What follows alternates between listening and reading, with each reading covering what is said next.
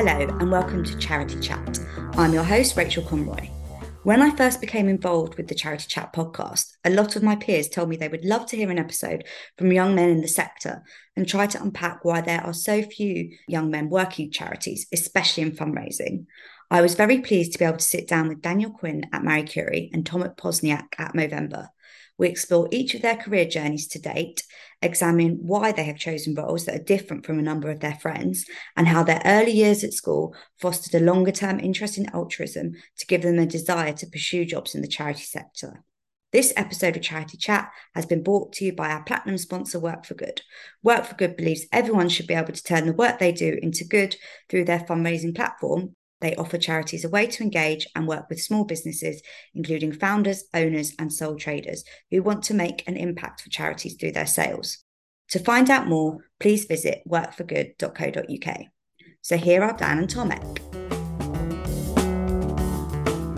Hello, I'm very happy to be joined by Dan Quinn and Tomek Pozniak for today's episode of Charity Chat, all about young men in the sector. How are you both today? Doing fine, thank you. I'm great, thank you very much. Brilliant. Two lovely kind of northernish accents on the podcast today, which is what we always like to hear. We'll get into it and hear a bit about your kind of backgrounds, and then we'll go into more about young men in the sector in general. So coming to you first, Dan, can you tell me a bit more about your career journey and what led you to become a fundraising assistant at Marie Curie? Yeah, sure. I think it all stems from school, really. They always placed a lot of emphasis on extracurricular activities involving volunteering. It was a school in Birkenhead, so not the most affluent area, but it was always pressed upon us the need to help those less fortunate than ourselves, whether it's people in our local community or from our like twin school in Sierra Leone. So I think that had a real impact on me growing up. And then from there, I went on to study international development at uni, essentially of like why the study of why poor countries are poor. And there I picked up more on sort of like fundraising activities, predominantly involving like karaoke nights. And the sort of main thing would be running the Brighton Half Marathon, which I've done 4 times in total now. And then following university, I moved over to Spain to teach English as a foreign language as part of the British Council scheme. After doing that for a few years, I wanted to return to the UK, specifically London, and I was searching for roles in the sort of charity or NGO sector. And that's how I came to work for Marie Curie. And I've been in the role for just over a year now. Great. And I know we were just chatting before the episode, and the kind of running has continued, and you just did the London Marathon the other weekend as well. So that's obviously stuck with you through these years too.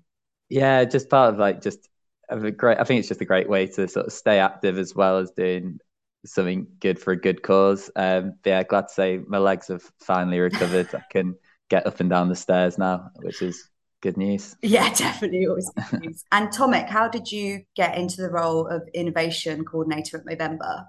So again, similar to Dan, I've started really at school, learned what importance of charities and things, and introduced to Movember as well at the same time.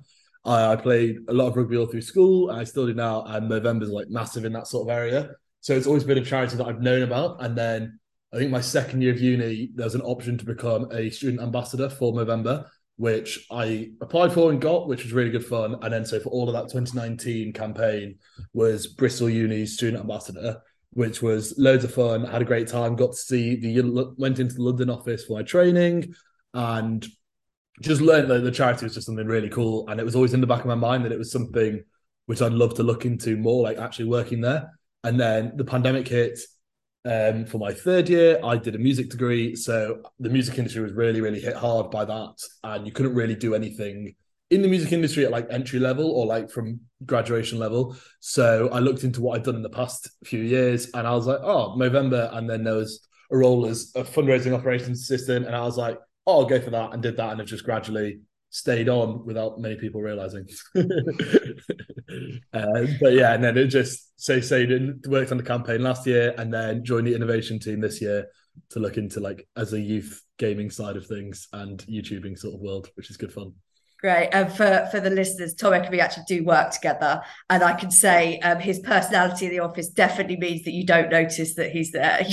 You always notice that Tomek's there. So great. Well, thank you. It's just good to hear why you've chosen and some similar themes there, like you've both picked up on, and interesting point about kind of schools and what schools can be doing at that early age to kind of get that interest and understand more about the charity sector as well.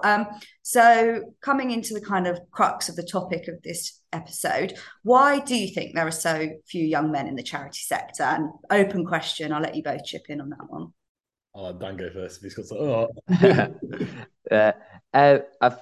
I think it mainly comes down to money, really. I think that's what people most associate with roles, jobs in the charity. Just like it's not paid fantastically well.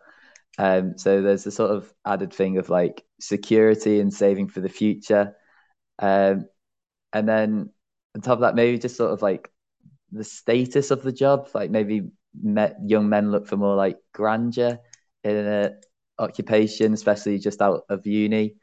Like, and I have plenty of friends who sort of work in like the industry, and it's sort of like their main thing is like the perks that come with the jobs, whether it's like lunches out, after work drinks, tickets to this event, that dinner, sort of thing. So it's obviously quite appealing. They make it appealing to work in those kind of jobs, and obviously the charity sector just can't really offer that as much.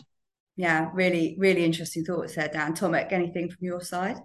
Yeah, I think it's just, I think this is going to be a massive generalization for all of my friends, like growing up and through uni, and all my like guy friends have such like specific ideas of what they want to do, all from either school or it stems from uni, and they do like those they'll work very much backwards in that. I want to be in finance, so I'm going to do an E&M degree, so I don't have a choice really. So they get through to those, they do their 3 years of economics, and then they're like, right, well now I've got to go into finance or banking or insurance or something like that. Whereas even on the complete other side, the people who do like the more creative degrees will probably stay in that area, or like even just like my friends who've done politics have stayed in that sort of area. There's no real opening. I was again in a massive female dominated class doing music, and then a massive minority of people who haven't stayed in the music industry. I think it's quite rare at the moment, especially with the pandemic coming in anyway, for people to sort of move away from what they know. And you can't do a charity degree at uni, so no one's really like, what are you going to do? How it comes around, as we've both seen how we both get into the industry. It comes around from very different ways from just the pure education, and I think that's a big reason. Yeah, definitely. And I think there's like interesting points there about potentially, again, coming back to that school system, but the fact that in the way we're built up systemically, it's very much, like you said, working backwards. And actually, there's a lot of talk about careers now, and that it doesn't have to be linear, and it can kind of be more kind of cyclical or wavy, and that kind of doesn't allow, if you've got these plans in mind and you're kind of taught from a young age that to get to a certain point you need to do this, and it doesn't have that connection. So yeah, really interesting. Thanks for sharing that, guys. And we touched a bit, but other than what we've said, do you think there are any other barriers that prevent young men from deciding to pursue careers in the charity sector? I think it might be just how the sector is framed, really. So I think it's quite similar to being like school teachers or nurses, both occupations that are predominantly held by women. And I think it's sort of like historically they were perceived to be sort of like socially acceptable jobs for women to do as they entered the workforce. And I think charity work falls into that like area as well, maybe. And there's also the sort of element of like women gravitating to more caring roles. Obviously, that's just a generalization, but that does go hand in hand with charity work as well. Yeah, definitely. I don't think it's a generalization. It's like we said, it's a kind of societal kind of perception, and we all live in the world where these ideas are put upon us. So yeah, I think it's a really interesting point, Dan.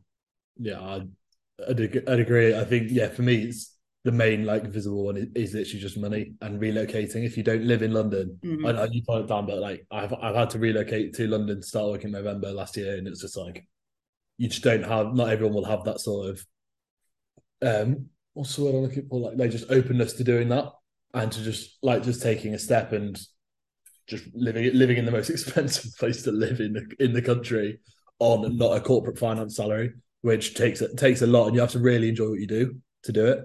And yeah, I feel a lot of my friends who've come to London for work don't enjoy what they do for work, but love living in London. Whereas I love what I do, but don't enjoy living in London. So it's the complete other way around.